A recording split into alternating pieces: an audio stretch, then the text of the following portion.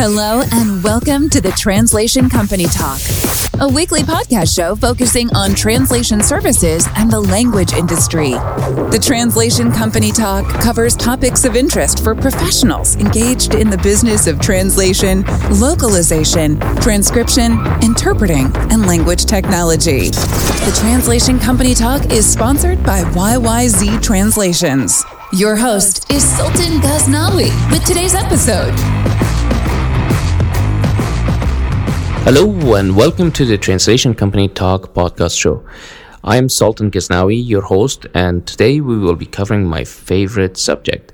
We will be talking about business development and the translation industry. It is an often misunderstood area of business, but probably the most crucial and critical in keeping a business alive and healthy. My guest today is Elizabeth Gomez-Jazowski. Elizabeth has more than 25 years of diversified management experience in sales, marketing, and operations within the publication and technical translation industry.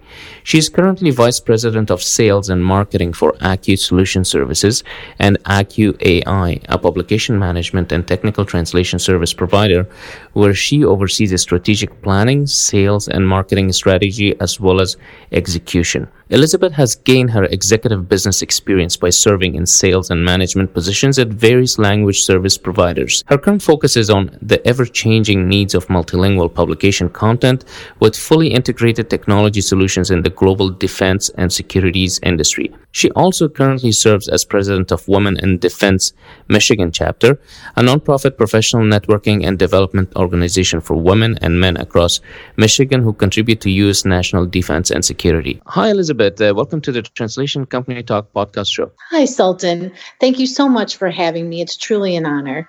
Thank you. Well, let me dive into the first question right away. Please share with me, how did you end up in this localization industry? I'm always curious and interested to know if it was by accident or by design. Well, as most of your other podcast members, I actually have also come into the localization industry by accident. It's quite a long story, but I'll make it short. My college experience is actually in health education.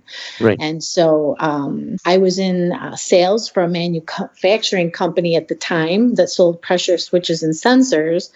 And my father actually owned a small agency.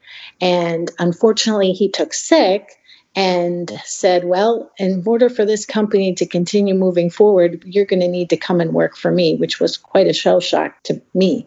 And so I did. I left my position at the manufacturing organization and I went to work for him. So he told me, I was going to work less and things were going to be so much easier. Well, let me just tell you, that was not the case. It doesn't work like that all the time. No, so it was definitely by accident. But it's been a great ride. It's been a little bit of a rocky road for me due to some other family issues that kind of arose along my path. But for sure, I've made some great friends and built relationships around the world. So it's definitely been great. Yeah, I mean, right now you're known in the industry, and there's quite a bit of respect and recognition for you in the industry. I'm sure you've seen the industry go through a lot of changes as well.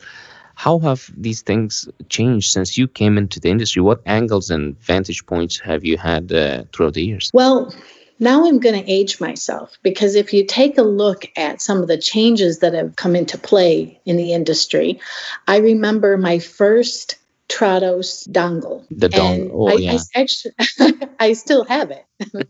It reminds me of how far we've come as an industry. But there have been so many advances in technology and changes that have come into play. I mean, I just look back on it and I say, some of the things that we used to work on were all print material and it was on paper, and we used to make changes on the paper. So it's definitely not like that anymore. I even remember at the beginning when I first came into the office with my dad, I remember that the translators were up in an uproar thinking they were going to lose their jobs over the actual CAT tools. So that's changed quite a bit now, and obviously the translators did not lose their jobs. So there have been a lot of changes. But I think as I came into the industry, I think I was very lucky because I had some different vantage points over the years to look at.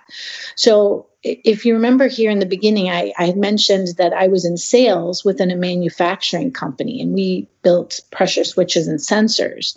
And I think that was a huge vantage point for me at the time, since I'm located in the Detroit area, and the focus was definitely in manufacturing. I think being on that manufacturing side really helped me to understand the customer's needs. It really put me in a position to know where the customer's pain points were. So it laid a great foundation for me, what was important to them and what I needed to provide in a value proposition. So I think that was extremely critical in my first couple years within the industry, because I could truly understand where their pain points were. I see. And then actually the same thing held true for me down the road. I had to make a little bit of a modification in life halfway through my career. My father actually took very ill, and could no longer work within the company. So I took the company over, and I was caring for my 3 small children as a single mom. So traveling and spending a ton of hours on the company wasn't possible for me. So I really was doing it at one point more in a part-time view. And then I would work in the evenings as a health educator at a hospital, because that's really what my background is health education.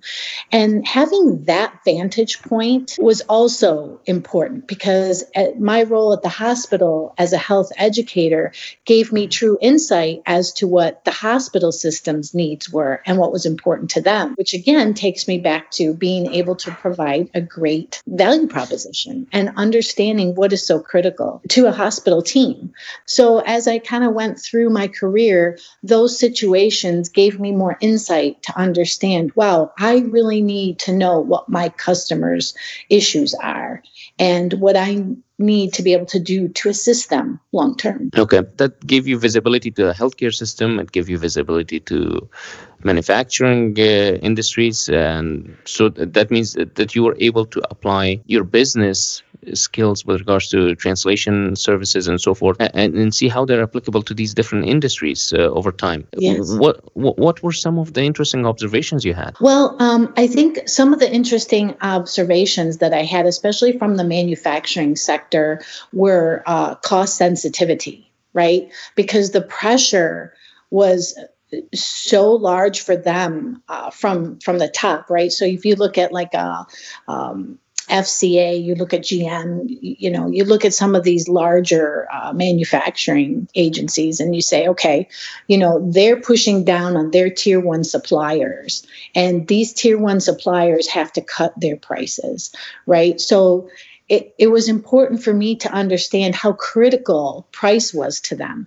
But I also needed to understand that they needed things very quickly, contracts, manuals, all these things. And then, to understand that customer experience, that user experience. So I think that helped me to position my organization to be able to understand what the needs were. And I think in having that sensitivity, it helped me to create relationships. Well, that's a good segue to starting our conversation about today's main subject of discussion, which is business development. One of my favorite subjects in this industry.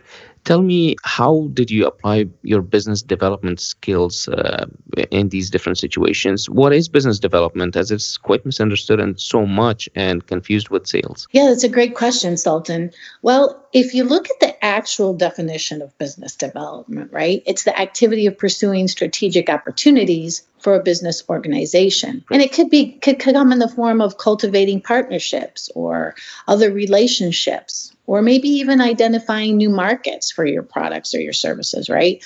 So that task means business strategy, strategic partnerships, custom solutions.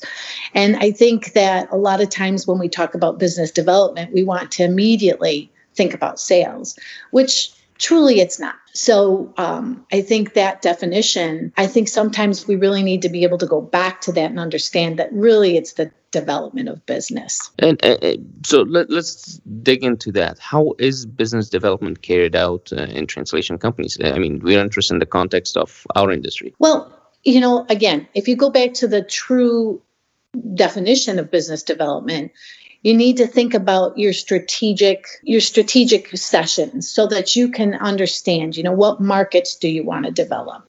What kind of strategic partnerships do you want to create? And, I think that we've got some very large LSPs. You talk about Moravia, you talk about, Lionbridge, talk about TransPerfect. Those organizations potentially probably look at, business development a little bit differently than a small to medium-sized LSP. I think with that being said, I think that strategy is developed by different types of people within a large organization versus a small organization. But I think mostly, I think it's sitting down with that from a big LSP or a large LSP. I think it's sitting down and taking a look with all those leadership roles and creating that plan. From a small to medium-sized LSP, I think it's more, taking, the business owner and your key people within the organization and putting together a plan. And I think, we do have a lot of small to medium LSPs around the world. And I think that it gets a little bit harder because I think some people don't really have that plan, that strategic vision down pat. I think sometimes they don't make the time. They're very busy, so they don't make the time to review that on a yearly basis. But I think that's kind of how it's carried out in a translation company. So another thing is part of business development is what you are actually trying to develop, what services in our case you're trying to develop, because we are a knowledge-based industry. So do you think that creating that offering, that core services that you are trying to sell, is that part of the business development strategy as well? Oh, yes, I agree with that. Yeah, I do think it is part of that business development strategy. Okay. And who is in charge of business development? It cannot be a salesperson's job to develop business in the context of, the organization. A salesperson's job is to sell, which, in my opinion, is a part of business development. True. I think in this aspect, I think we need to look at it from two different lenses, right? When you talk about the actual development of business from a large LSP perspective, you see the dedicated personnel, such as VP of strategy, VP of partnerships, VP of alliances. There are a lot of people that have input into the development of business, right? A small to medium-sized LSP, it's going to look a little bit different. So I think that salespeople, I think that small to medium businesses really do push salespeople into a little bit of this role where I don't believe that they should. I think that what really needs to happen is that from a small to medium sized LSP where you might have people wearing more than one hat, I think it's important that development of the business and the strategy come from the actual leadership team and, the KPIs, a review of the KPIs, review of financials, all of that is done. And then it's flowed down to the sales staff or and for lack of better terms, the business development manager. If you take a look out on LinkedIn, you're going to find so many people in this industry, in the language service industry, that have a business development role that truly are salespeople. So that gets a little confusing. And I do believe that it's really important that we clearly define direction for a sales team, especially in small to medium LSPs. I think the leadership team at the top needs to flow that down, and they need to provide the structure for that. And I think in one of your previous podcasts, Veronique Oskaya explained that in her discussion on customer-centric selling.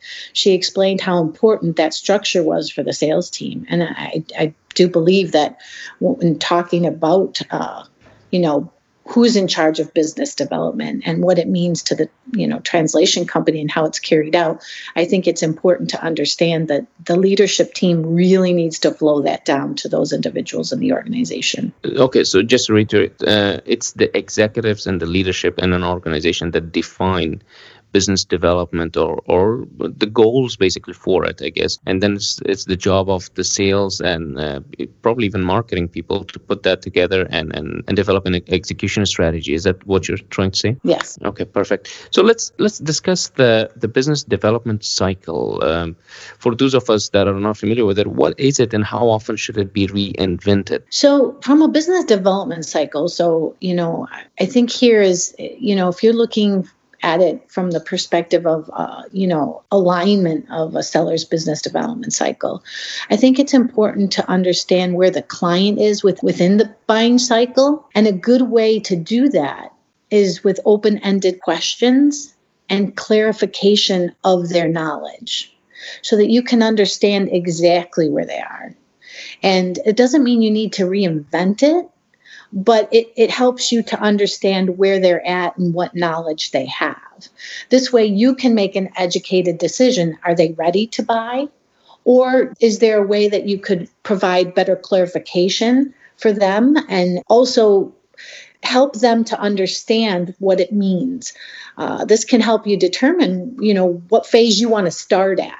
And then, the sales team can kind of pick it up and close that sale to understanding, where that's at. In a small LSP where I work in a medium-sized LSP, and we don't have as many people as you would think, like as TransPerfect does or Lionbridge, and that little bit of a funnel, as you might want to call it. We have more of a BD sales team, so it's a little bit different in that sense, but truly, I don't think you need to reinvent yourself each time, but it's good to understand the client and where they're at, whether in the research phase or whether they're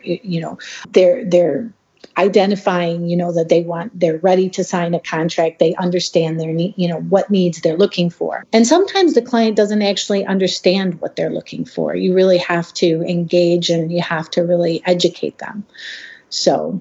And I think that's where an overlap occurs between sales and marketing, because marketing's job is to educate people in a way to tell them who we are and what we do, and sales' job is to leverage that and then close the deals. So with regards to the business development cycle, from what I'm hearing from you is that you need to capture the client at the right cycle and present the right solution to them. So if they are looking to be educated, or they are somehow, you understand that they want to learn or get information about you, marketing, if you have a marketing department, should present that education or that knowledge to them.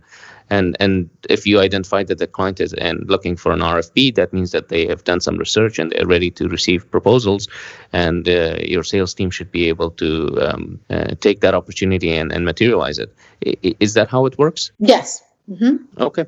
And what is the role of planning in business development? Where do you start, and how does it look like when you do planning? Well, this is a little bit, like I said, I come from a small LSP, so I think this is more important from a small to medium-sized entity, is where you're clearly defining your strategy, your partnerships, your goals, and your activities, right? I think the plan, you need to lay that out. You need to take a look where your strengths, it's your SWOT analysis, and right. Look, taking a look at where are your strengths, where are your weaknesses, and then taking a look where your fit might be, and then where do you want to be? Where do you want to go?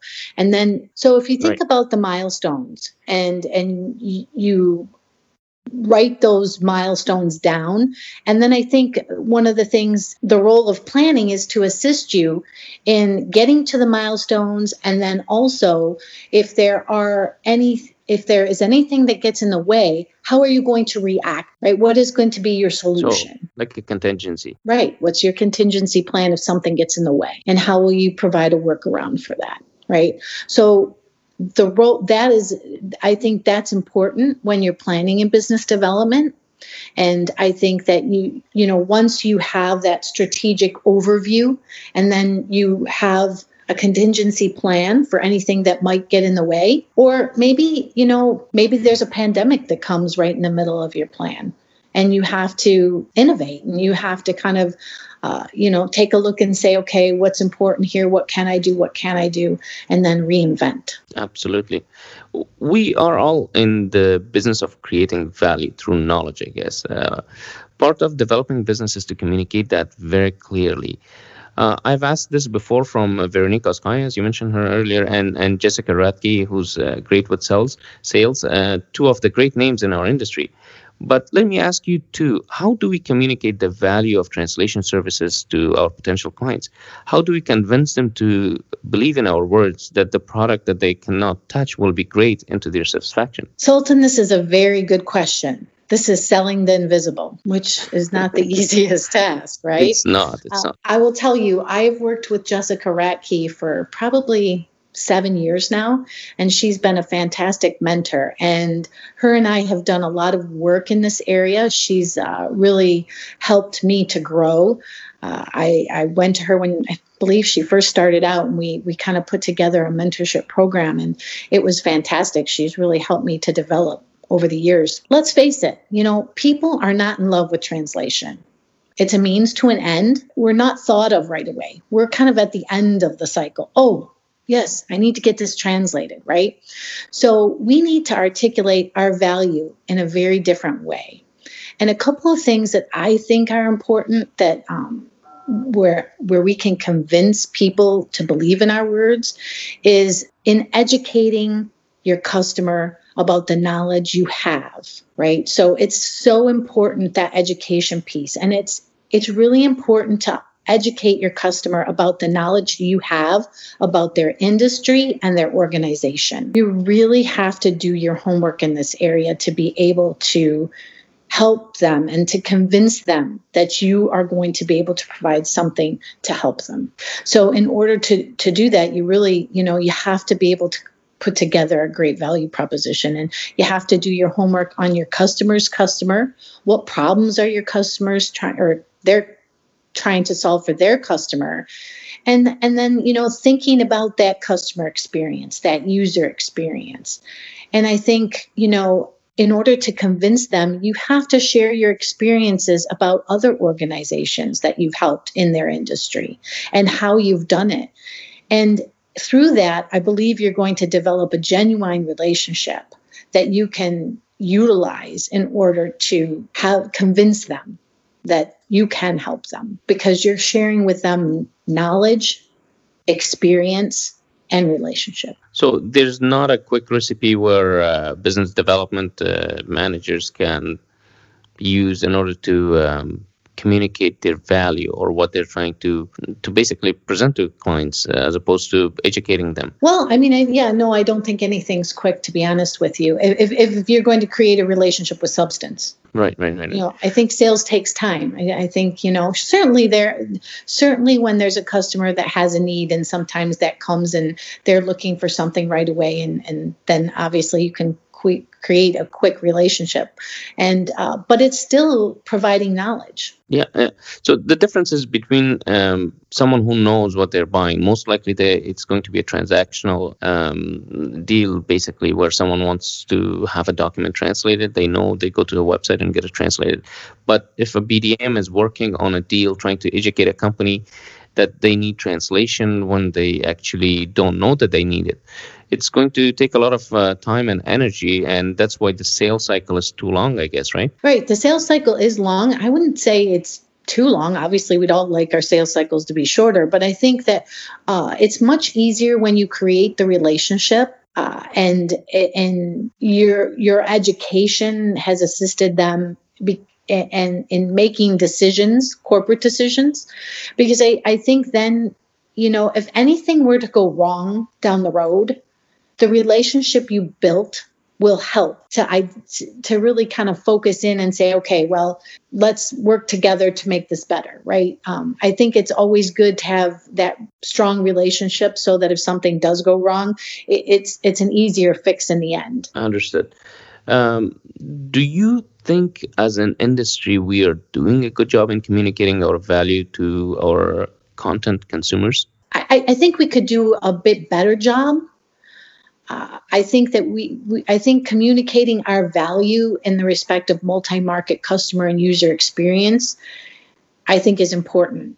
I don't know about you, but when I'm out in the different sectors, and I don't look at just translation as a commodity buy. I look at it as a multi-market consumer experience, right? Where would we be, right, if we took a look at this and said, okay, we don't have any translation, where would we be on the internet? Who would buy if it wasn't, if it was all in English? So, I think that it makes a huge difference, and I think that we can be more specific on, some of these customer and user experiences and how translation affects it. If you think about Expedia, TripAdvisor, the gaming industry, right? The translation industry is critical to the success of those industries globally. Yeah, I agree with you. I couldn't agree more on that.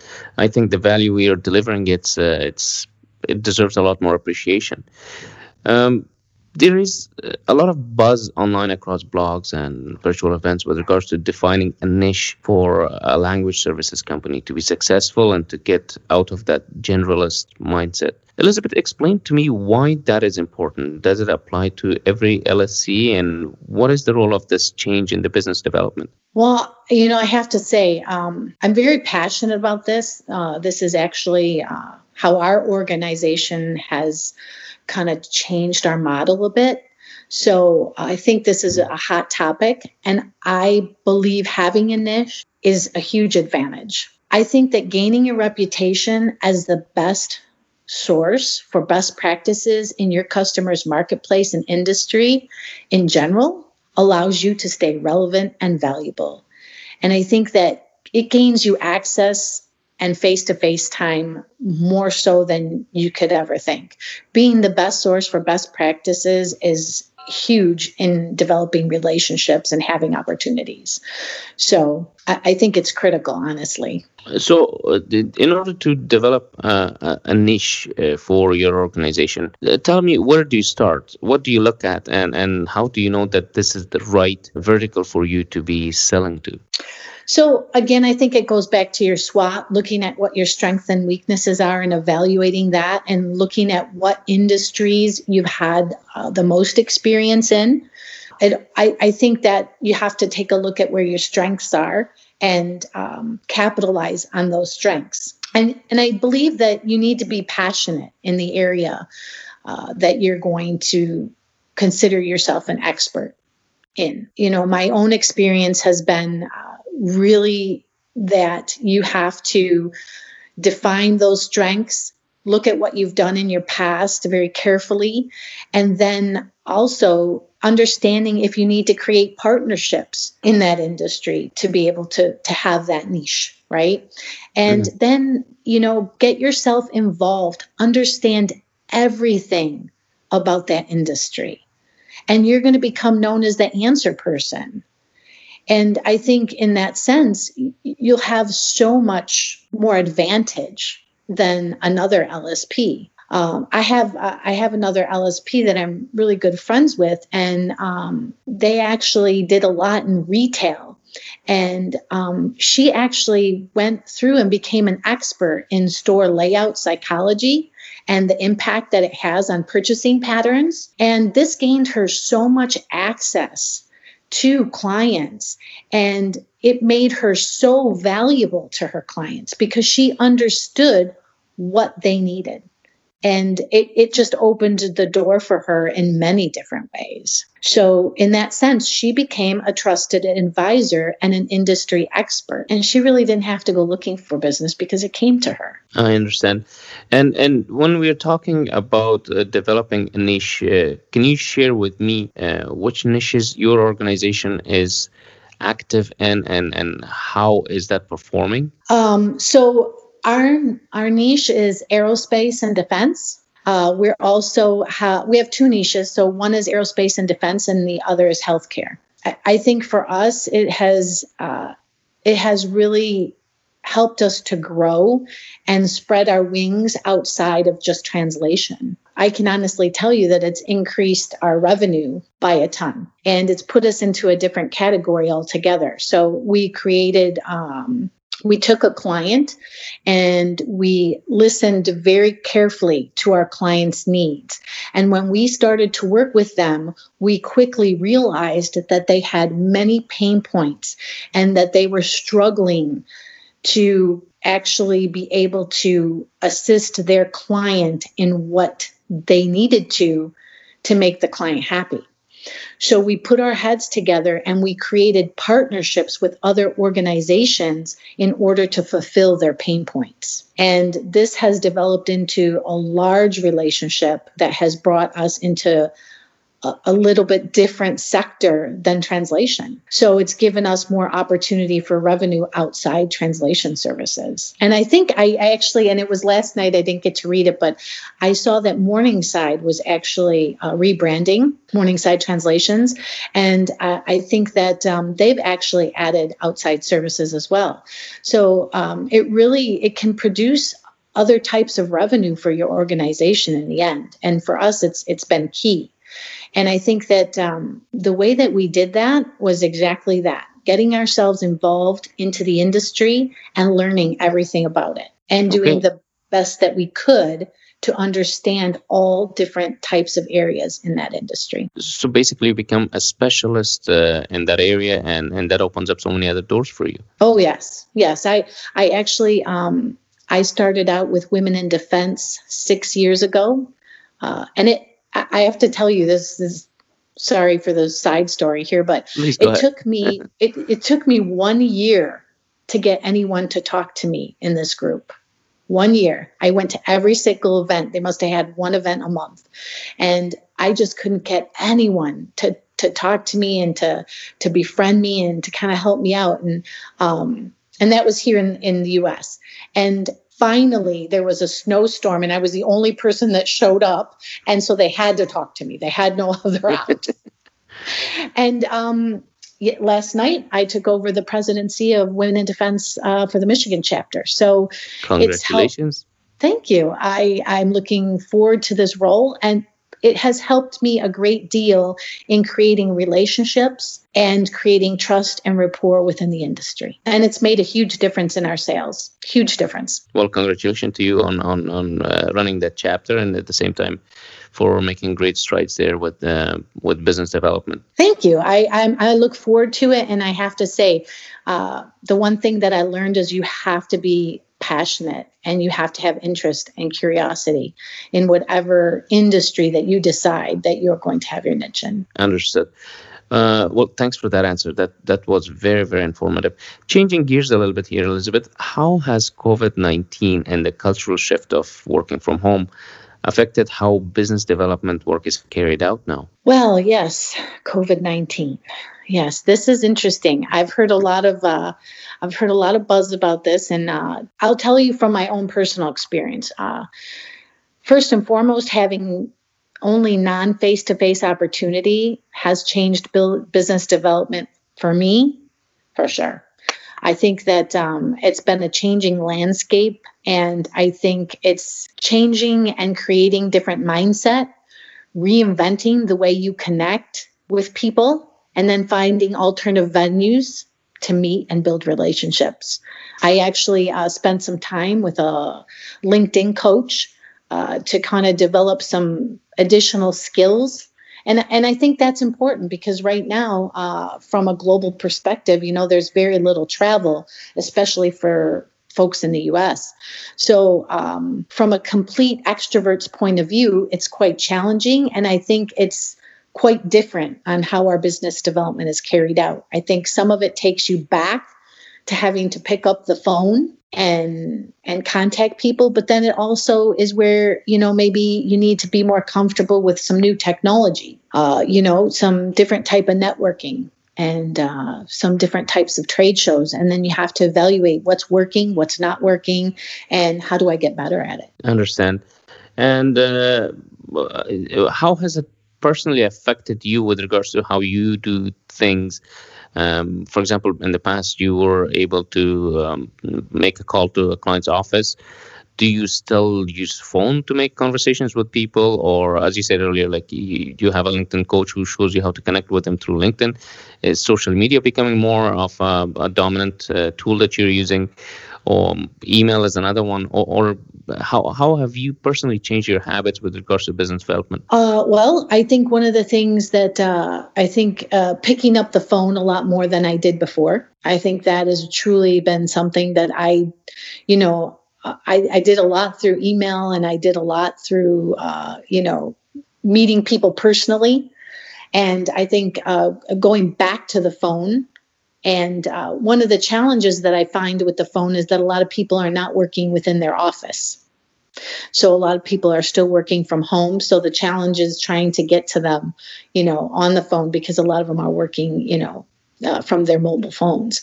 But definitely, I think that the phone has been critical for me. And then the other thing that has been super critical is LinkedIn and Zoom. On that, how this digital networking through LinkedIn and Zoom and online events as well, it's become much more acceptable this year. How has that affected business development? Like, especially for you, do you find it that it's helped you do things quicker compared to before? Yeah, I do. I think that because it's more acceptable to meet people via Zoom, I think it's made things go a bit quicker.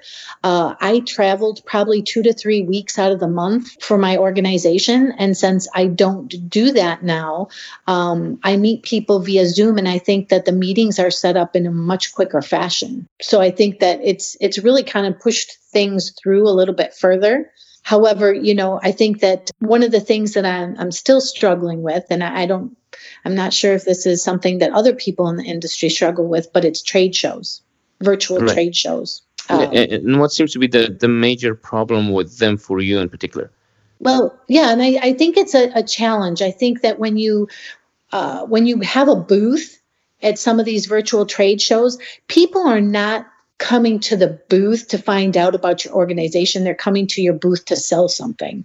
So it's been a bit more of a challenge to really get to know your prospects through those booths, at least for me. So now I'm coming to the realization that maybe I need to revisit that and take a look and see where the value is, and maybe position myself a little bit differently with trade shows. Maybe I'm more the attendee than I am the exhibitor. And so that's something that still remains to be seen for me, as to kind of how that can work a little bit better down the road. I've attended several trade shows and conferences this year that basically dominate our industry.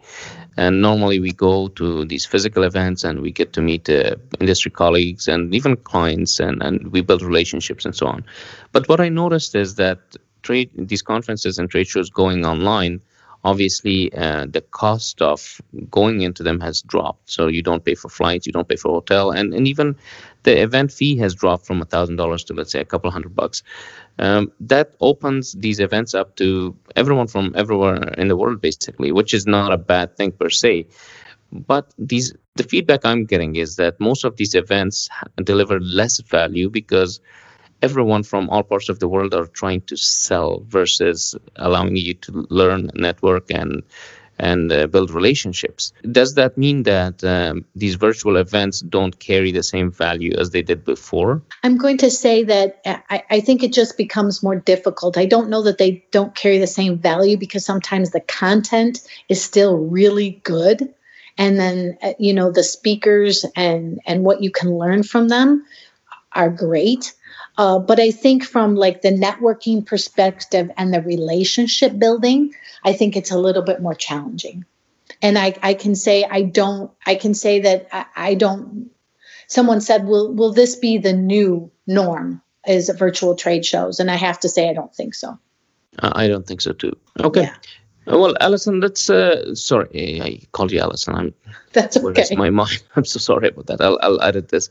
Elizabeth, I was speaking with Alison Furch from Gala in a previous episode, and she said that one of the challenges of our industry is that not many people know about who we are and what we do. when approaching someone from outside the industry for prospecting. How is that creating a business development challenge for you?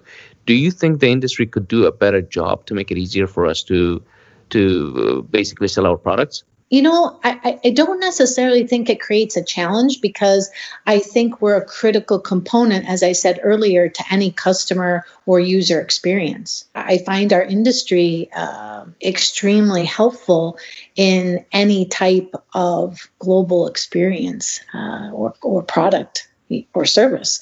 So I think that you need to have a different mindset in this case, but I do think our industry could do a better job. I see a lot of emails that come in from people trying to sell us. And because we don't have translation in our name, and sometimes people don't know exactly what our organization is about, they'll try to sell us translations. And I feel as though that we could do a better job at creating value and sharing what our approach is for people outside this industry. I think if we can share that, this multi-market customer experience is what we do, that's what we assist in, I think that I don't think it should be a problem on a challenge for business development. I think we should be, I think that we should direct ourselves in a little bit different way. And I think that we won't have any challenges. Okay. And that brings us to something important. How do we differentiate? We talked about niches earlier. Let's talk about differentiators. And I had Paul Doherty on the show not too long ago. He's one of the experts in the area of customer service and localization industry. And he came on our show recently, and he had strong opinions about customer service or lack thereof in our industry. Do you think this can become a differentiator if you were to improve your customer service or stand out somehow and affect business development in a positive way if some companies focus more on customer service? Well, first and foremost, I want to tell you that podcast was fantastic. I really enjoyed Paul's podcast with you. That was really great and informative and just really hit the nail on the head there. Absolutely. I think that, customer service is a differentiator as long as you position yourself well. And he shared a lot of great insight there. And I think a lot of it leads to proactive thought, right? A lot of that customer service is with proactive thought. I think it's important that we communicate well and we provide alternatives, understanding what the customer's needs are. And he mentioned this in his podcast. And I think that even if they don't understand, we have to teach them and we have to be patient with our customers or our prospects, right? Because, I think that there is a bit of a knowledge gap and that sometimes they don't quite understand the implications. And I think that, people think of translation as just, changing words from one language to another. And that's not the case at all. There is a lot of thought that goes into it. And depending on the industry and depending on what you're working on, there's much more than that. I think that the customer service part comes in sharing knowledge, not just from your business development or sales team, but from your project management team. And I think Jessica Radke, in your earlier podcast as well, she talked about soft skills for the project managers. And I think that is extremely important, especially for customer service.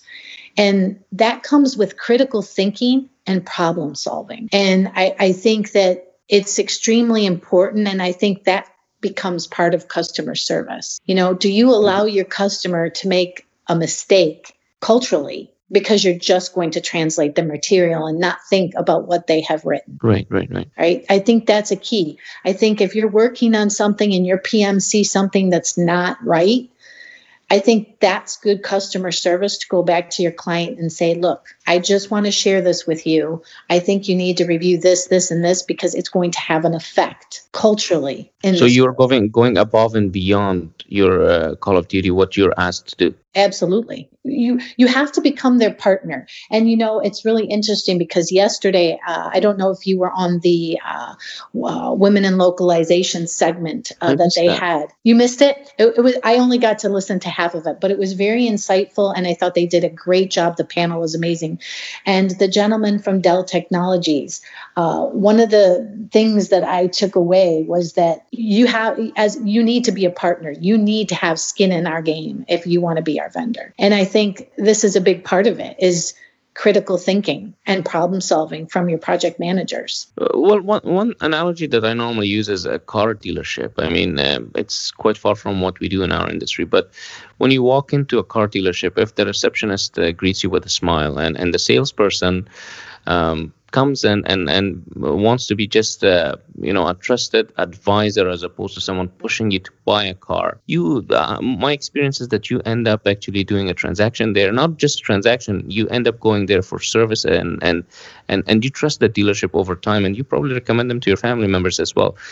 How can we replicate that experience in a translation company? Well, I think that the way that we could do that is by listening, being very good listeners. I don't think it's just this industry, but I think a lot of salespeople, they want to talk, and they don't really want to listen. And I think it's important to listen, but to do it genuinely and to allow the customer to share. And I think, it's kind of like the analogy that you just used about the car, right? You need to listen about what's important to your client and what their needs are, and then you can select the right vehicle for them. Right? If they tell you I have 4 children, you're not going to put them in a compact vehicle, right? You're going to offer them a minivan or something like that, right? An SUV. Right. I'm aging myself there. So I think that's critical, is that you need to listen to your client and then provide your knowledge and experience of what you've done for others. And I think that's where we're going to have people coming back, because they know you're listening and that you're going to help them to try to solve their problem. They're not going to have to do it by themselves. Which brings me right into my next question about what translation companies are doing wrong with business development. What would you advise them to do? Not send emails with spelling mistakes. True. That's the first thing I'd advise. I think the first one that I think is critical is to ask questions, but to take the time to genuinely listen, as I just mentioned. And I think something else we can do is understanding the prospect's role within their own organization and make them successful. How can you help them with their job and their role within their organization? And that comes from asking yourself a lot of critical questions about your prospect and their role. What gets in the way? What are the effects, outside effects? What are the internal effects for them? And that takes a little bit of time and energy. And I will not tell you that that's easy. It is not. But I think that that's something that we need to do a better job of. And then understand your customer's customer, right? So I have a large client now, and one of the key things I think to our relationship is that they weren't really listening to their customer, but they had brought me along on this trip. In listening to their customer, I understood that there were some issues that my customer was not tending to. But in learning about that, I was able to provide my customer a solution to assist in their pain point. And it has, and like I said earlier, it's snowballed into lots of other areas of revenue. So I think if you really think about what is my customer's customer experiencing, and how can I help my customer achieve what they need to for their own customer, you're going to be so valuable to them that they'll won't even look at anyone else. They won't entertain anyone else. That's a very, very important point that you just brought up, Elizabeth. I think part of business development is to understand the customer's need and mindset. And you just gave us a very good example. You have to get into your customer's shoes and understand what keeps them up at night. Not literally. I mean, what's bothering them most of the time. I don't think a customer is worried about quality of their product in terms of translation as much as they're worried about receiving the work on time. And at the end of the day, it's also about what makes them stand out in the mind of their customer. What do you have to say about that? How do you do this type of needs assessment? Well, I think that comes with the part of a core discovery conversation with your client and defining their expectations, right? I think that you really need to understand what they're looking for. And that comes with that discovery conversation. Some clients are focused more on speed. Some are focused more on quality. It's really all about, do you want a Ford Focus or would you like a Mercedes Benz? And then developing a strategy around that. And I look at the translation process as more of a strategy than I do like a commodity, right? Because what we're doing is helping our customers, sell their product or service, and focusing in on their objectives and providing insight. And I think that's how you can, really understand what you need to help them with. And I think that's where having built a relationship with the client and managing their expectations around different areas is integral into that long-term business, partnership. Absolutely. Do you think there is a difference in how business development between large and small translation companies happens? Do you see that they have different type of approaches? And does size of an organization allow agility and flexibility to adapt into a changing business environment? I believe there is quite a bit of a difference in how business development is executed between large and small LSPs. When you take a deep dive into it, there are advantages and disadvantages to both, right? A large LSP may have quite a bit more staff, intensive training, marketing, lead generation, but it might take longer to get through different layers of management if something needs to change. So I think that both have positive, advantages and disadvantages, right? However, if you think about it, a small LSP has a lot of flexibility that a large LSP doesn't. They might be able to offer an innovative idea that might not be able to get through some of the channels or red tape in a large LSP. They may be able to offer flexibility in pricing or process to meet some of the customer's needs, and then change on the dime in a changing environment. But an LSP might be able to offer a more complex technology solution than a small LSP. So I think each one has its own way to adapt in a changing business environment. But I think there's positive and negatives on both sides, and I think both can be extremely successful. Understood. So a lot of LSP executives are probably listening here, and this is an important question. Should we look at why someone should do business with my company? Is that a question that business development leaders must answer to shape their strategy and everything around it? So I think it's a key question, and it goes back to what we talked about earlier, the trusted advisor, industry knowledge, and expertise, right? A large LSP can throw, a lot of money at that, where a small LSP can't, but there's ways that small LSPs can do that and medium LSPs can do that. So when you're putting together your strategy, you need to look at the key buyers and evaluate their profile carefully to make sure that you can match up to that you can do what you say you're going to do. And I think that's a key. You always have to be able to do what you say you're going to do. Deliver. That is key. I mean, if you don't deliver, people will not trust you. And let me tell you, and it's the same with anything, right? If you build a product and it doesn't work, that's going to go around a lot faster than if you build a product and it works. Yeah, negative publicity, it moves around pretty quickly. Yes. So it's easier to determine how you can help them to accomplish their goals and objectives and find your differentiator if you spend the time, really asking yourself the question, why does someone want to do business with me? And targeting your strategy around that. I think we don't do a good job in speaking our customers' language. We go in front of our customers or clients and start talking about CAD tools, about TMS and MT and so on. If my client is in a specific industry or sector, they have their own lingo and lexicon and the corporate speak and whatever. Does business development take these types of nuances and small details into consideration? I would say there are a lot that don't, but I think you need to. If you don't take those things into consideration, you're going to have a hard time in building a rapport with your customer. Because remember, you're the expert as an LSP in translation or in interpretation. You're the expert. They need to rely on you. So if you start talking about CAD tools, TMS, MT, and so on, they're going to be like a deer in headlights.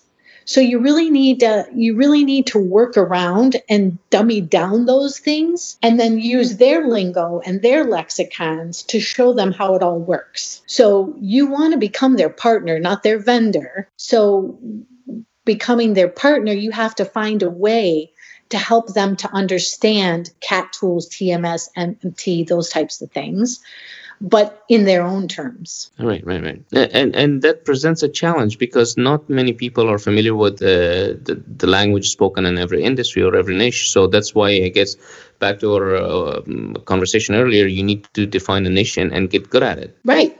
And then and when you do that, your value prop is very easy to write and to share because you're passionate about what you're doing to help them. So it's no longer difficult to have a value prop. Understood. Well, Elizabeth, unfortunately, we are at the end of this episode time-wise. Let me ask you the last question. How do people get in touch with you to discuss these topics we covered today or to discuss business opportunities? So they can reach me at Acu Solution Services, and my email is Elizabeth with a Z or Z at acusolutionservices.com, or you can reach out to me on LinkedIn at Elizabeth Gomez, and I'm happy to connect, happy to share my thoughts, and truly thank you so much for having me on this podcast. I really enjoyed that. Thank you for your time, Elizabeth. I know you're very busy and it means a lot to take time out of your schedule and share your experience with us here. I hope we can have this conversation to continue into the future and have you again on the show to discuss about specific areas in business development and one of our subsequent episodes. Again, thank you very much. Thank you, Sultan. I appreciate it. As usual, I will review 3 products today, and these products are relevant and applicable to language companies or people working there. Today, I will be comparing the top 3 cloud computing providers for language companies. First on my list is AWS, or Amazon Web Services, which is the dominant provider in this segment.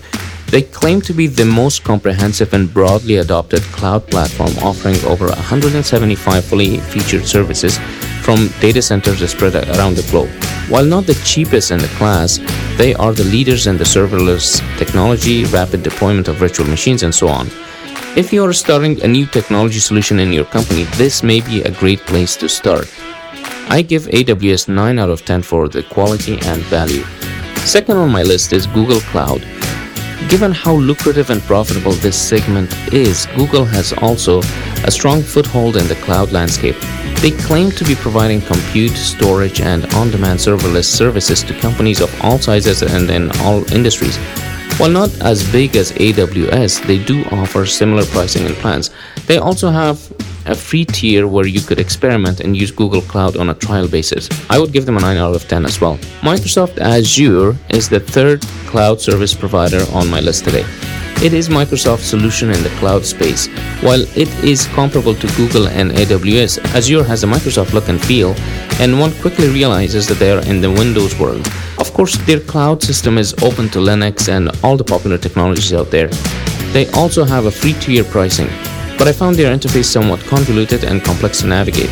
The technology behind it is very robust and advanced. They also offer compute, storage, and even more. I would give them a 9 out of 10 as well. Okay, that was an interesting conversation with Elizabeth Gomez today. She is a phenomenal business developer, and I think she has exceptional skills when it comes to building relationships, as I've known her for a long time, and I can speak to that. I hope you were able to walk away with some tips that you could apply to your business and make positive changes. As always, please keep your feedback and comments coming, and make sure to subscribe to the Translation Company Talk on iTunes, Google Podcasts, Spotify, or your favorite platform. Until next time.